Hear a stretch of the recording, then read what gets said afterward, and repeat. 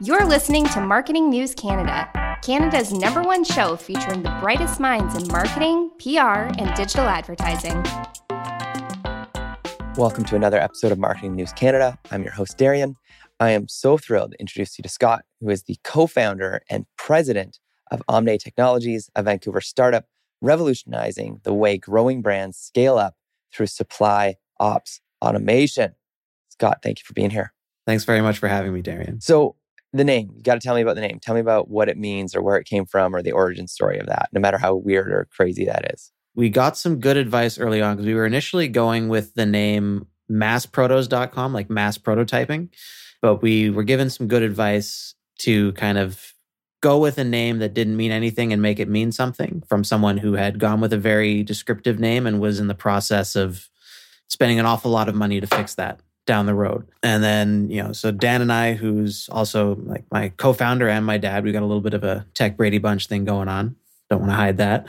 We're kind of brainstorming on it and settled on kind of some BS Latin in that Omne is kind of like the pluralization of, like an AE is like a pluralization in Latin and everything is Omni. And it turned out the domain was available and it was $8 and it's 5 letters and 3 vowels and it's pronounceable. So we went with that and it stuck. That's incredible. So maybe talk to me about just kind of getting into the weeds of it all. Like what sort of business right now are you solving problems for and what are you doing?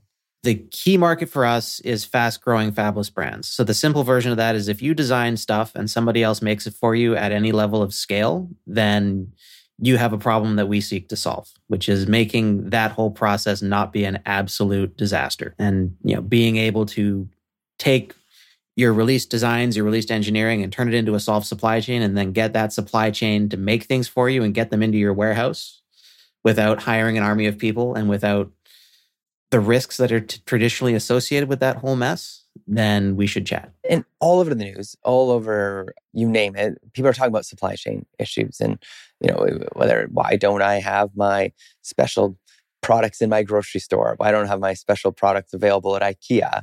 And maybe tell us how you're able to help people with that stuff. Or maybe that's, if they had you, what you would have done to solve that problem. Well, there are ways we can help and ways we can't. So if your problem is that like boats just aren't sailing or they're super backed up and you can't get a container to move from Shenzhen to Vancouver, we unfortunately can't help you with that. But if you would like to reshore that whole supply line and find a new network of suppliers to build those things for you that are not an ocean away, that's just something we can help you with. We can help people stand up supply chains anywhere in the world, but we make it easier to pivot if you need to, say, abandon an entire continent and bring your supply lines back on shore and have that not take forever, not cost a bunch, and have it get stood up and start flowing quickly and reliably, then we can be helpful. That's incredible.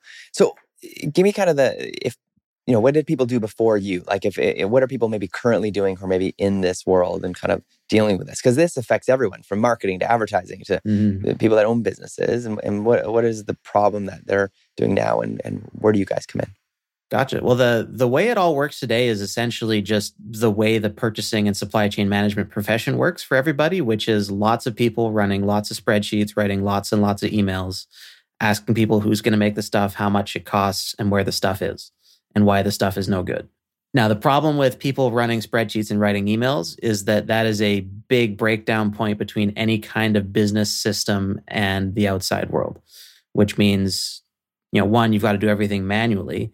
But also the opportunities for mispecking data, missing things are rampant and the audit trail is impossible. And it just means that, the integration between your supply chain and your internal systems and everything downstream is super manual. Because there's wonderful systems to take everything from the warehouse to the customer, but there's like nothing to take stuff from the factory to the warehouse, if that makes sense. Totally.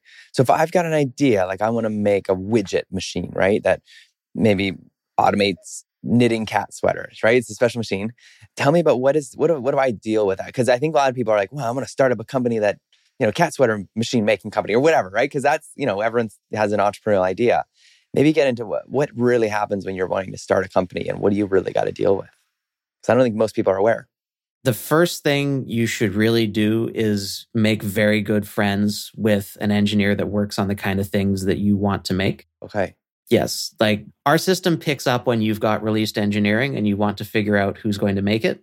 But released engineering is a loaded term because a lot of people, what they'll do is they'll kind of napkin sketch out their idea and then they'll hop on Alibaba and look for a supplier to turn that napkin sketch into a thing. The danger there is like, yes, there are lots of factories that are happy to do that. They'll take your napkin sketch, they'll figure something out, they'll charge you a bunch of money and they'll make something.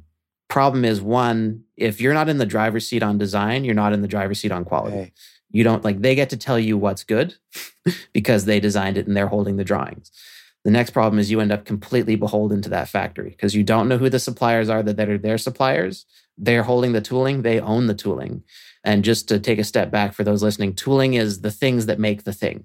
So say injection molds that make plastics, dies, punches, jigging, fixtures, that kind of stuff, which can be very expensive. And say if you spend $500,000 with that sourcing agent standing up a supply chain that you don't even control, you don't know who makes it, you don't own the drawings, you don't own the engineering, you don't own the tools, then when it comes time to scale up, say you're wildly successful, ultimately what everybody does in that situation is they throw that all away and they spend a bunch of money to do it again. And that process can mean that you miss your ramp. You might miss Christmas, you might miss your moment because you just can't flow product at the way you want to. Wow.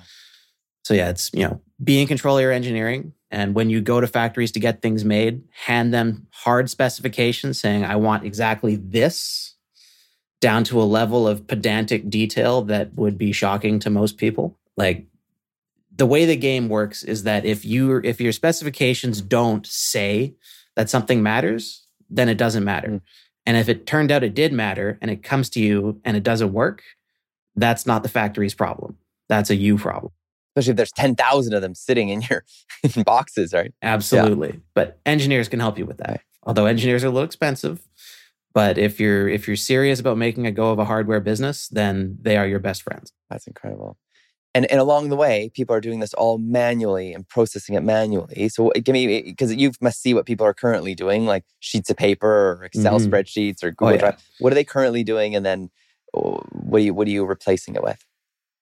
Gotcha. So there's a few layers. So layer number one is product data management. So that's saying, okay, managing all the released files that tell somebody how to make the thing, right? And then managing kind of revision control and document control so that like as you design things, designs change, right?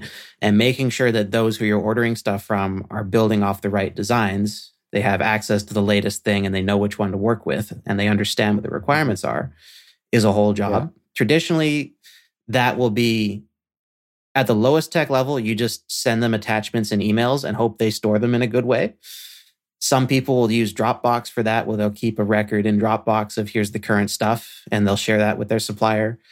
There's all kinds of people that are running like SharePoint and other such disastrous old school document sharing systems for that kind of thing. And then breakdown number one is even if you've got like a nicely thought out Dropbox system for your product data management, there's no relationship between that and the financial data, and there's no relationship between the financial data and your accounting system because the accounting systems, especially if you're running something more small business oriented like QuickBooks, is that they just don't have the data structure there to deal with the kind of financial data you get on hardware products when you're building them at scale, like price breaks and prices on different revisions and, roll-ups and tariffs and all this stuff. Like there's nothing there. So what do? You've got your product pricing spreadsheet that somehow relates to your engineering, hopefully somehow. And then you're building your orders. And then you probably are running an open orders spreadsheet that's trying to track where everything is in production.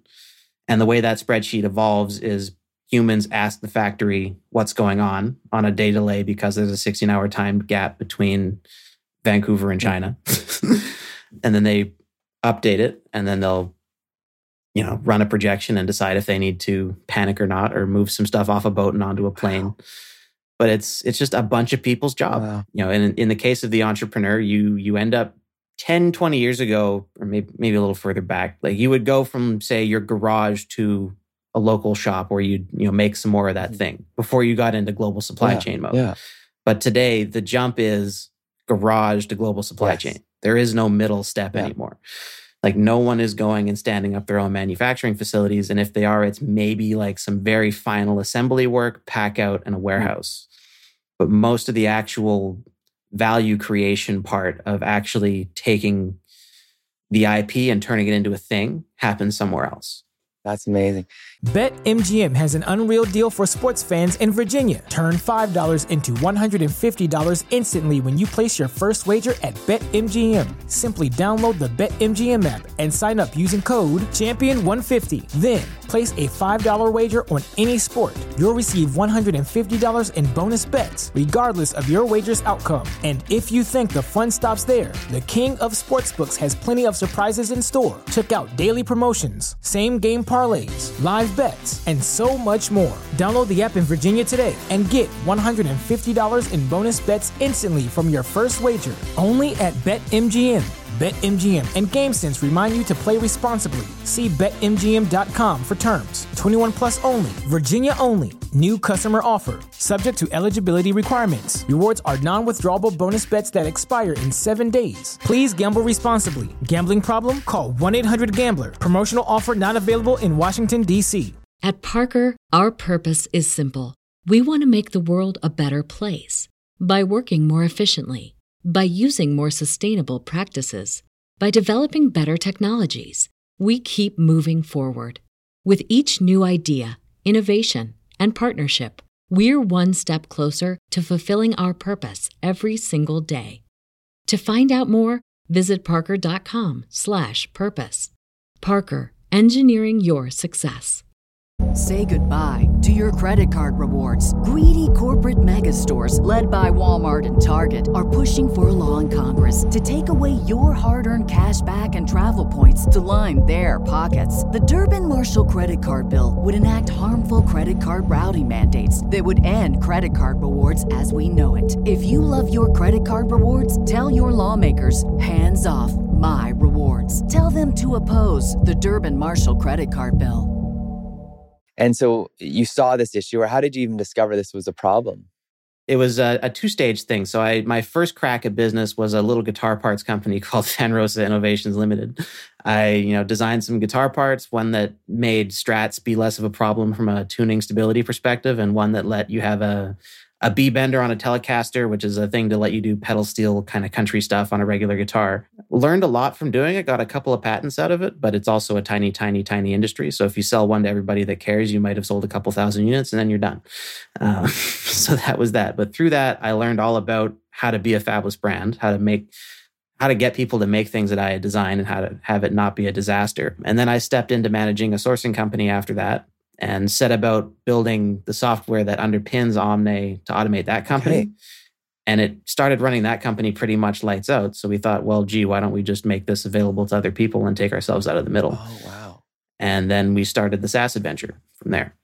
Wow.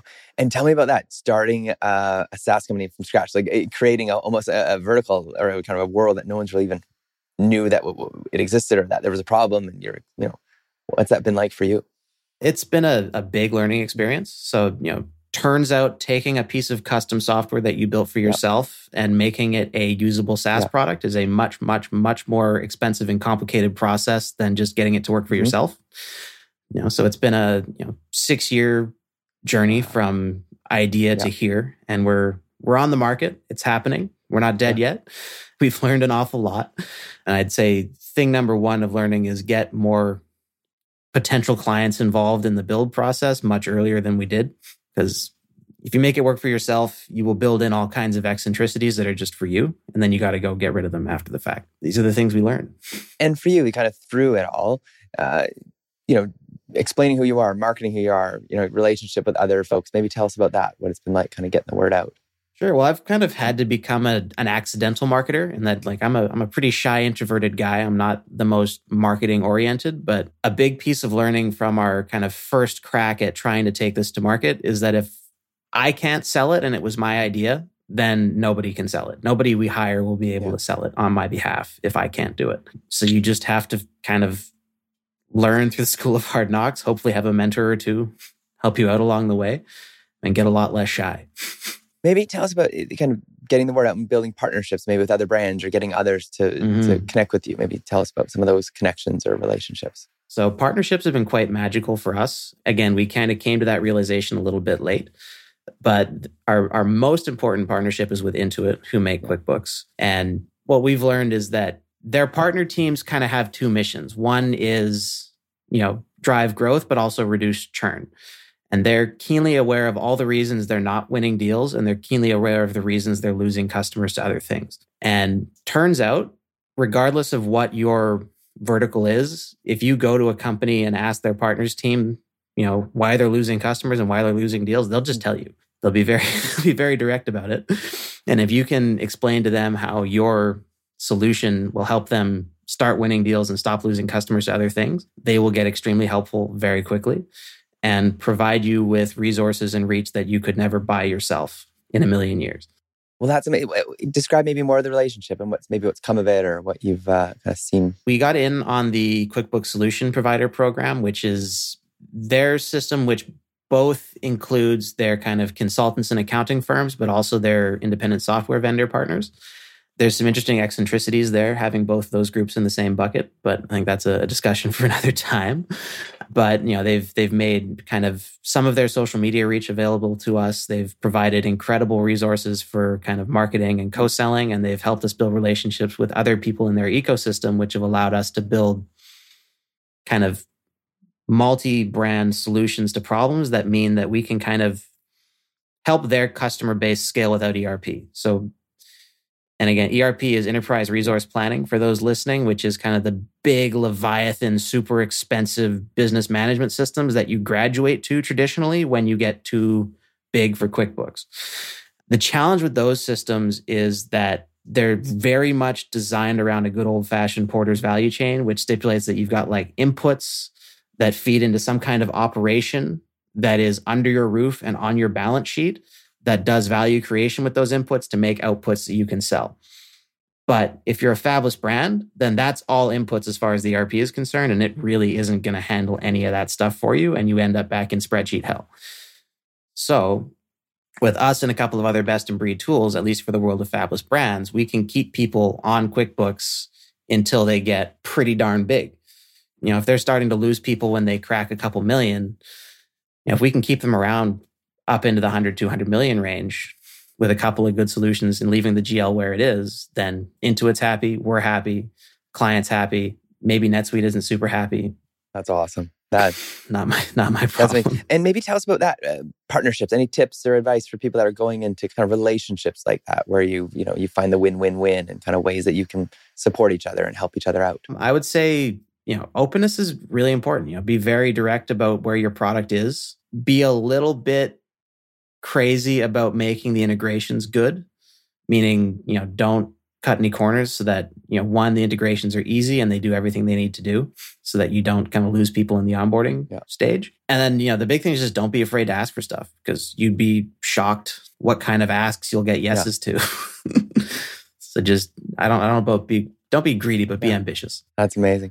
And tell us about your own organization. Like what do you got coming down the pipe, or what are you excited about in the months to come, or what kind of gets you jazzed and excited each day? It's a very good question. So we're pretty lean right now. We're not a huge team. We're about 8 people. I'm very much looking forward to kind of growing out development and sales as traction hits. But I'd say, I'm very, very excited about the SKU Vault launch we're doing soon. We've got an integration done for SKU Vault, and we've got the integration done for QuickBooks.